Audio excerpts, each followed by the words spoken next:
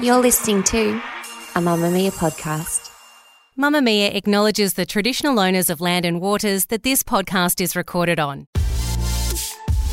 Mamma Mia subscribers, you've been asking and we've been listening. Now you can get all of your exclusive subscriber audio on Apple Podcasts. That includes everything from bonus episodes of your favourite pods to exclusive segments to all of our audio series. To link your Mamma Mia subscription to Apple Podcasts, open the Mamma Mia Out Loud page in your Apple Podcasts app and follow the prompts, or head to help.mammamia.com.au. From Mamma Mia's daily news podcast, The Quickie, I'm Isabella Ross with your evening headlines for Tuesday, December 12th. Israel's defence minister has said they have no intention of staying permanently in the Gaza Strip, denying suggestions their army is pushing Palestinians out of the region.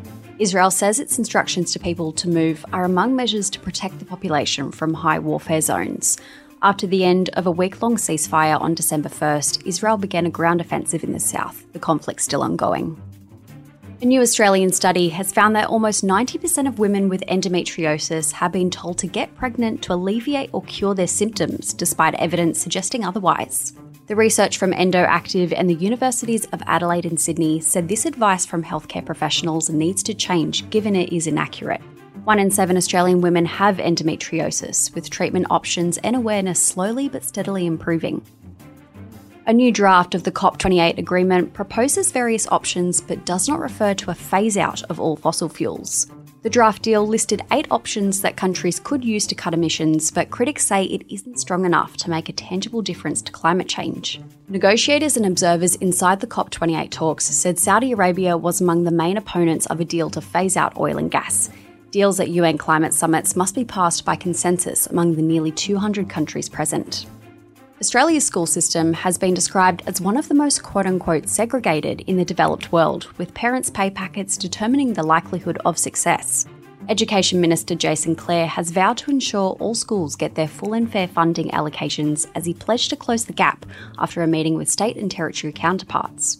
Almost every government school nationwide is not funded to the Schooling Resource Standard, which is the amount of investment needed to meet students' educational needs. Lastly, Zac Efron today has received a star on the Hollywood Walk of Fame. In his speech, the actor said he was grateful for his early roles such as High School Musical, as well as praising his late co-star and mentor Matthew Perry for motivating him in his career. He said Perry was kind and generous, Efron saying he was thinking of him a lot today while receiving the accolade. That's your evening news headlines. If you want more from The Quickie, check out today's deep dive on Chad fishing, the new way incels are humiliating women. Incel stands for involuntary celibate. It's a group of boys and men who come together in online forums to vent their rage about women. We take a look inside the incel movement and the ways in which they are enacting their revenge. The Quickie, getting you up to speed daily wherever you get your podcasts.